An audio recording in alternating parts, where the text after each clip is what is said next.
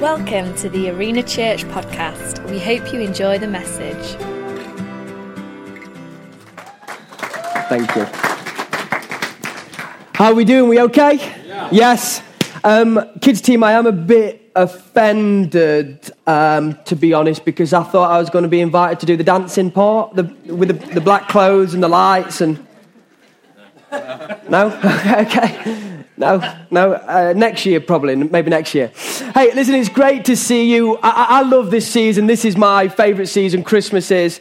And if you're new this morning, I just want to give you a massively warm welcome. I'm just going to speak for a few minutes just from the Bible, if that's okay. So just make yourself comfortable. But we're going to go to a book called Romans. And in Romans 5, verse 6 to 8, it says this. You see, at just the right time, when we were still powerless, Christ died for the ungodly. Very rarely will anyone die for a righteous person, though for a good person, someone might possibly dare to die. But God demonstrates his own love for us in this. While we were still sinners, Christ died for us. Now, I'm going to come back to that in a second. But ladies, I just want to ask you a question. Have you ever noticed that men like to step in? Have you ever noticed that, ladies, that men like to step in? I've observed this, that men just absolutely love to step in, especially when there's plaudits or adoration to be had. Ladies, I thought I'd have some more ladies on my side this morning. I've observed this, but even worse than that is I've observed it in myself. So I'll give you a bit of an idea. 2 weeks ago, we put up our Christmas decorations. Yes, 2 weeks ago, I did say that. We're that family who put our Christmas decorations up like way too early. And we're the first lights on the street kind of family. That's what we are. And everyone else is like, that weird family over there who put the lights up in November. Yeah, that's us. So we put our lights up, and you could say that I was sort of the creative lead for the Christmas decoration putting up. What that basically means is this. It means that I was sat on the sofa and Helen and the kids were putting up the decorations. But let me tell you, when it came time to put the star on the tree, who was there? Helen, don't get that chair. It's not safe. I'm going to sort this out. So let me tell you, I got that star and I put that star on a tree like a man. Put it on the tree, and I sat down and I thought, you know what, like I'd done the whole house. I sat there and I looked at that tree and I thought, what a man I am. We love to step in. Men love to step in. Here's the other thing I've observed about men is that we don't like to step in when mess is involved. We like to stay away from mess. Now, I'm at the age where I've got a beautiful 3-year-old. He's not actually a sheep. It's a boy, a 3-year-old and a 1-year-old. And I've observed this. A lot of my friends have got kids or are having kids. And I've never seen one of my male friends who has a child say, babe, you sit down. I'm going to sort that dirty nappy. As soon as there's the whiff of a dirty nappy, men do this sort of evaporating act like they're in Las Vegas show. It's quite unbelievable. Men vanish straight away as soon as there's the whiff of a dirty nappy. And again, can I be honest this morning? I've seen this in me. Just a few weeks ago, this is going to be a little bit graphic, but Judah was sat on the sofa with Helen, cuddling Helen, and wasn't quite feeling himself. And then the next minute, he was sick all over it, right? Disgusting, I know, horrible. And Helen's like, Josh, help me. I'm like, babe, what do you want me to do? I'm doing that thing where when you smell sick, you're like, oh, I'm going to be sick. Helen's there covered in it. What did I decide to do? I went and got her a bowl. That would have been great 5 minutes before, but the sick was already out. She stripped them off and gave him the clothes, and I'm like, us men, I think we like to stay away from mess. See, this passage of scripture we see in Romans 5, it shows us that God is the complete opposite to us. It shows that God's the complete opposite to us. And I'm so thankful for that. See, the Christmas story is about God stepping in. It's about God stepping in and God calling time on a fight that we were losing. See, it shows us that Jesus left the comfort, the luxury, the adoration, the beauty of heaven to step down into our world. And can we be honest this morning? Our world's great. It's fun. There's amazing things in it, but as well, it's a bit of a mess. Anybody? This God put on human flesh and stepped in to our mess. We see in the Bible that heaven is the streets of gold in heaven. Now, I don't know if you've walked down the streets of Mansfield, but not quite streets of gold. It's a great town, but not quite streets of gold. God's surrounded by this comfort, this adoration, this love, and he steps in to our mess. God stepped in. I mean, let's look at Romans 5 again. In verse 6, it says this, you see, at just the right time, when we were still powerless, Christ died for the ungodly. We just stop there. Now, that word powerless, you might be sat here this morning, you say, not me, Josh. No. That is not me. You've not seen me in the gym. Yeah, you've not seen what I can bench press. No, you don't know what I earn, Josh. I'm not powerless. You've not seen the way, the job that I have. You don't know the company that I run. I am not powerless. See, we like to feel powerful, don't we? Can anyone be honest this morning? We like to feel powerful. Like we can navigate the storms of this life. We like to feel like that. This is why we compare. It's why we strive to have the best house, the nicest car, and all that great stuff. And there's nothing wrong with that stuff on its own, but we like to feel powerful.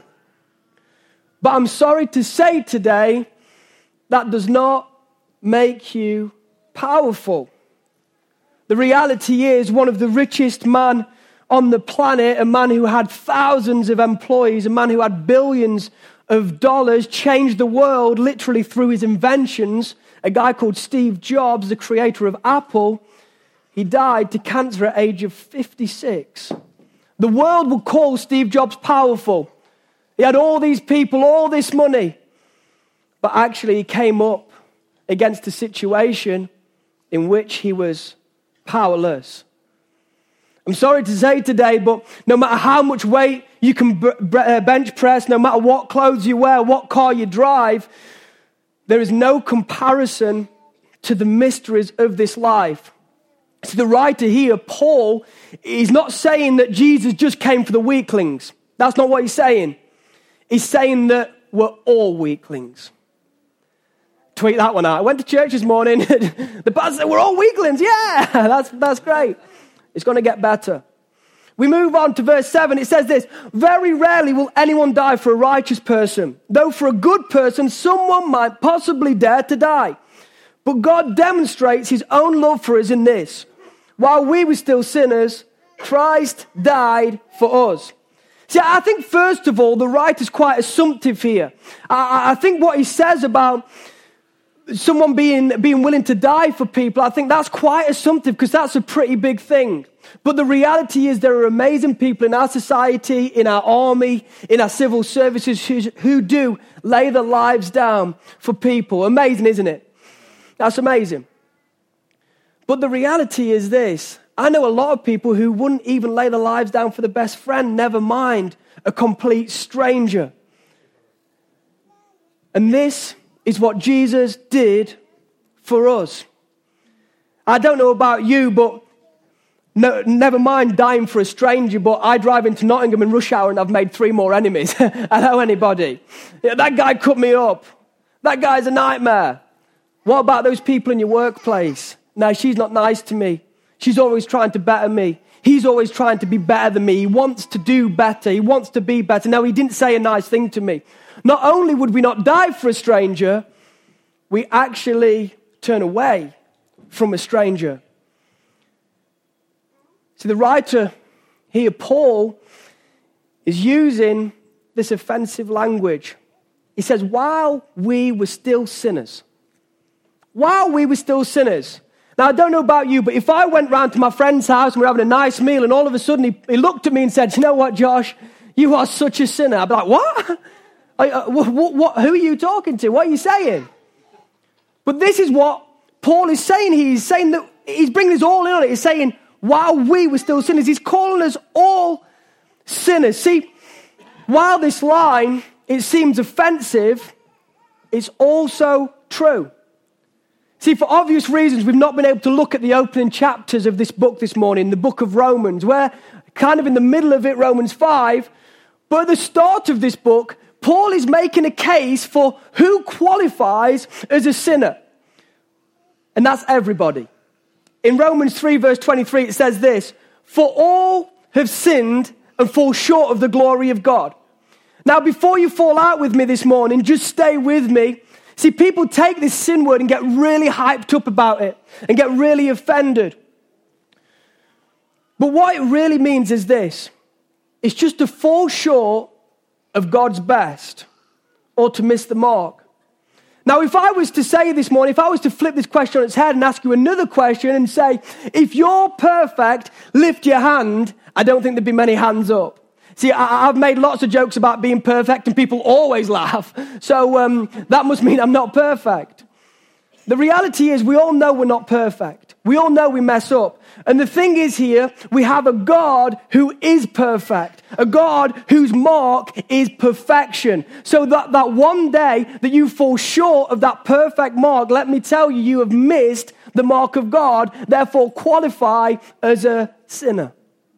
But we take this line out of context and make it crazy.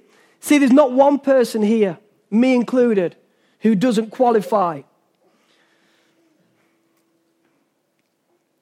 Paul's just reminding us of the reality of who we are. See, we all know we've messed up. We all know we've got it wrong. If I asked you your deepest, darkest thoughts, if I asked you about that the worst thing you'd ever did, I don't think many people here would want me to talk about that publicly here or even to declare it to another person. We know we're not perfect. I want you to understand this today. Jesus did not die for you at your best. He died for you at your worst. In Luke 23:34, Jesus is hanging on the cross. People are laughing at him, ridiculing him, and there's some soldiers there who were overseeing the whole thing. They were betting on who was going to have Jesus' clothes before he'd even died. And while he's hanging there in excruciating pain, people ridiculing him, laughing at him, spitting on him, he says this. He says, "Father, forgive them, for they do not know what they're doing." I've got to be honest with you. I hate this line. There's some lines in the Bible that I just love to take a marker pen to and just say, nah, that one's gone. I just love to take that out. I don't like this line. Because what I want Jesus to do is this. I want Jesus to get them back. I want Jesus, get yourself down off that cross and just sort them out, rain fire down on them. Anybody else, They're being nasty to him. They're hurting him. They're putting through this excruciating death. See, our way to get justice is through punishment. But Jesus' way is to bring freedom through forgiveness. See, Jesus died for you when you didn't care about him. He died for you when you walked away from him, when you didn't want to know him, when you weren't concerned with him, when you ridiculed other Christians for believing in him, when you were a mess, when you were broken. He died for you then at your worst. Picture yourself in your worst moment. That's when Christ died for you. He didn't die for you when you were leading that business or serving the homeless or helping people. He died for you at your worst. See, this is important because if Jesus died for you at your best, then God's love would be dependent upon your performance. But he died for you at your worst to show you that it's not about your performance, it's about his. This is amazing. I don't have to live a perfect life because Jesus lived a perfect life and stood in my place. See, this is the gospel. That Jesus stepped into your mess out of his amazing love for you to set you free. It's not something you can earn. It's the free gift of God. And all we need to do is to accept it. We see this sin word as negative. But Paul, he's using it as a positive.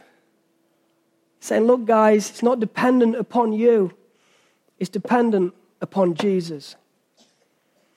There's this word in this passage which I think is so important.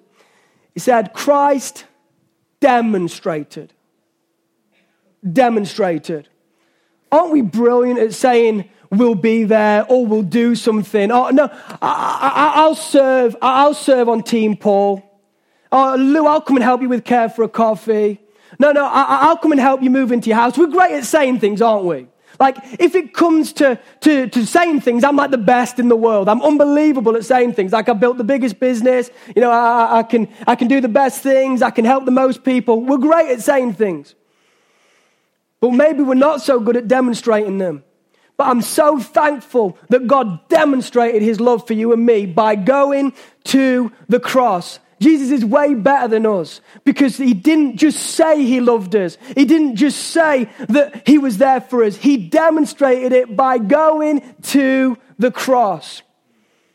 You might be sat here this morning thinking, Josh, this is great. This is all nice. But this isn't the right moment for me. You don't know where I am in my life. You don't know what I'm going through. You don't know my issues. But the opening line of this passage proves otherwise. It says this, at just the right time, Christ died for us. I believe this morning that you are here for a reason. I believe that this is just the right time for you, that this is your moment.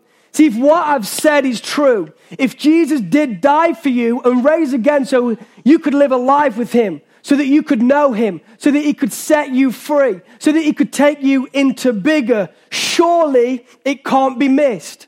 Surely this free gift of God is an offer that can't be refused. See, I believe this morning that this is just the right time for you. I don't know what you know about God, but here's the truth.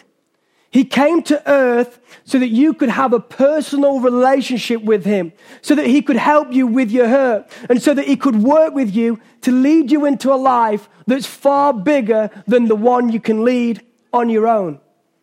Today is the day. Now's just the right time for you to start this relationship with God.